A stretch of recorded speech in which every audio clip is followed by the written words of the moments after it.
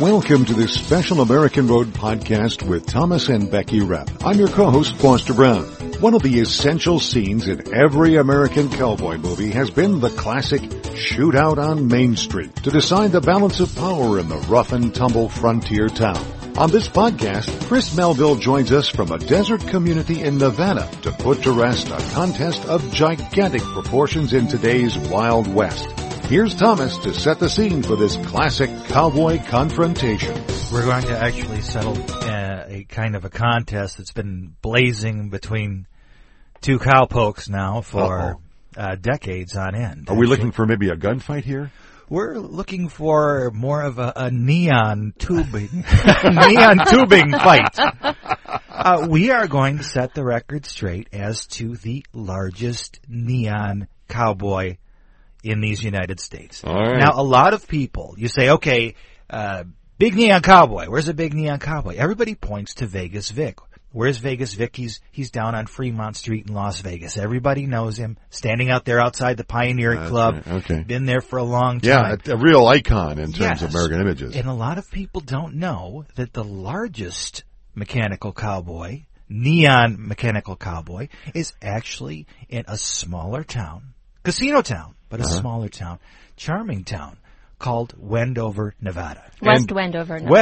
West Wendover, to be very precise about it. Very precise. And to be even more precise, we have an expert that will help us to talk a little bit more about the real biggest neon cowboy in the United States. That's Chris Melville is with us from West Wendover, Nevada.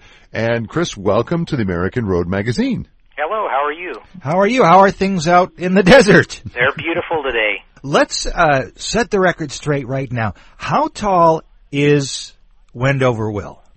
He's well over 68 feet tall. And Vegas, how does he compare to Vegas Vic? I would say he's a bit taller and really more of a full cowboy.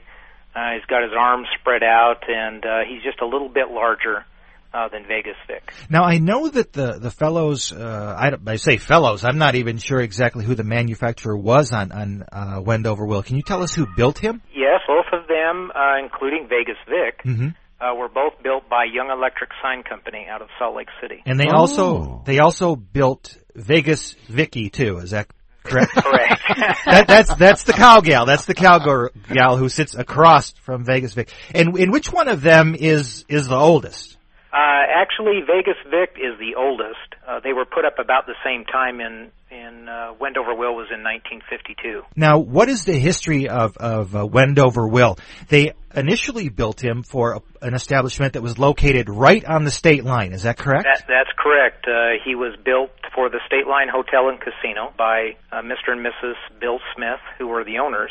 And really, he was built and put there to replace what was a light atop a tall pole that Bill Smith had done in order to help people guide them across the flat, the Bonneville Salt Flats, to let them know there was something there. Oh, really? Yes. And so he replaced that tall pole with the light. Mrs. Smith, Anna Smith, she wasn't very too keen on the idea and didn't think it was an appropriate expenditure of funds, but Bill won out and he had him built. What did it cost, Bill? His marriage. Now that I don't know. His marriage. I'm sorry. If I lost, hey, this is Nevada, isn't it? So he's there at the State Line Casino.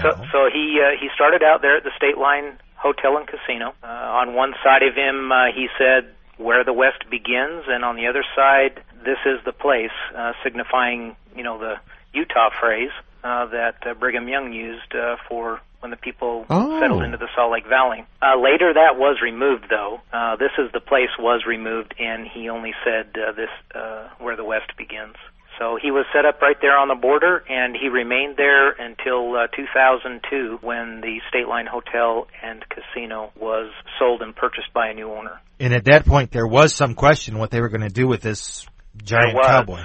Originally, they told us they were going to keep him, which they did for some time, but roughly a year later, they indicated that, in fact, they were going to remove him. And so Mayor Josephine Tout and myself met with the owners, and they stepped up and said, we'll provide him to you, and we want him to stay around.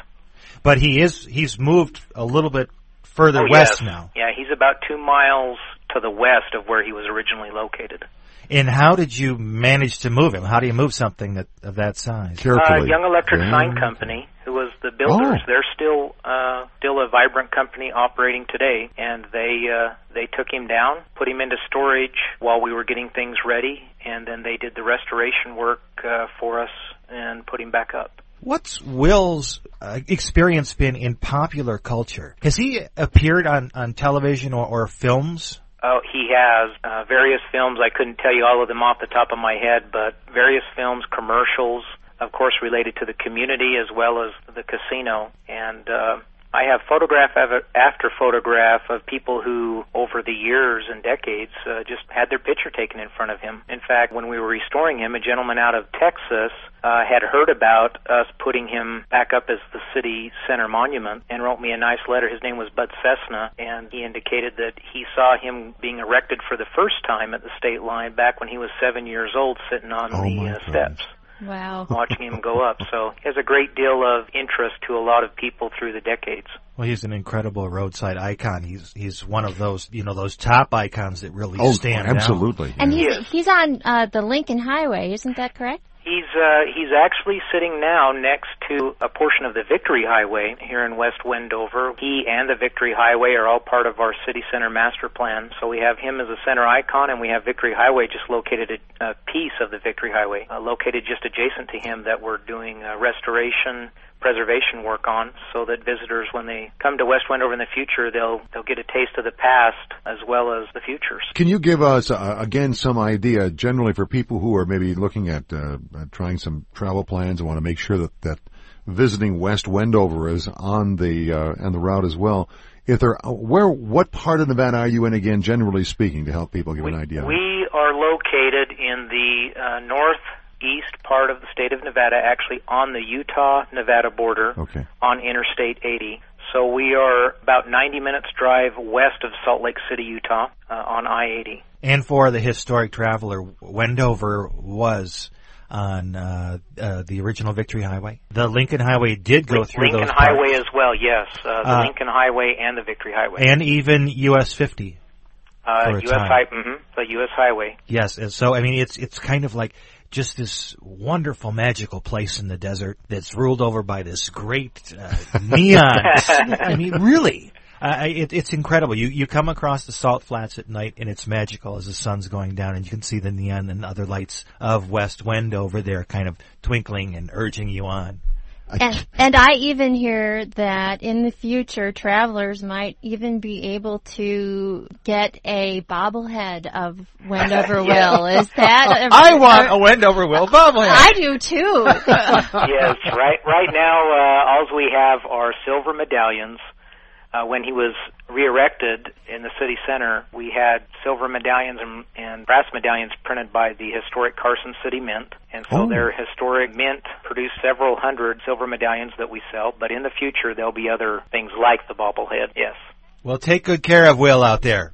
Oh, we definitely will. We hope he has the opportunity to greet travelers for many decades to come. So do we. Thank you so much, Chris, for spending some time with us. My pleasure. Thank you. And as the sun slowly sinks into the west, Wendover Will waves goodbye. I feel like I should be playing a harmonica to fade you out. Thank you very much, Chris, for being with us here. You bet. Thank you for joining us for this American Road podcast with your favorite guides to America's heritage highways, Thomas and Becky Rapp. Remember, the joy in the journey is the people you meet along the way. And watch this space for more fascinating conversations with people Thomas and Becky have met on the American Road. I'm Foster Brown.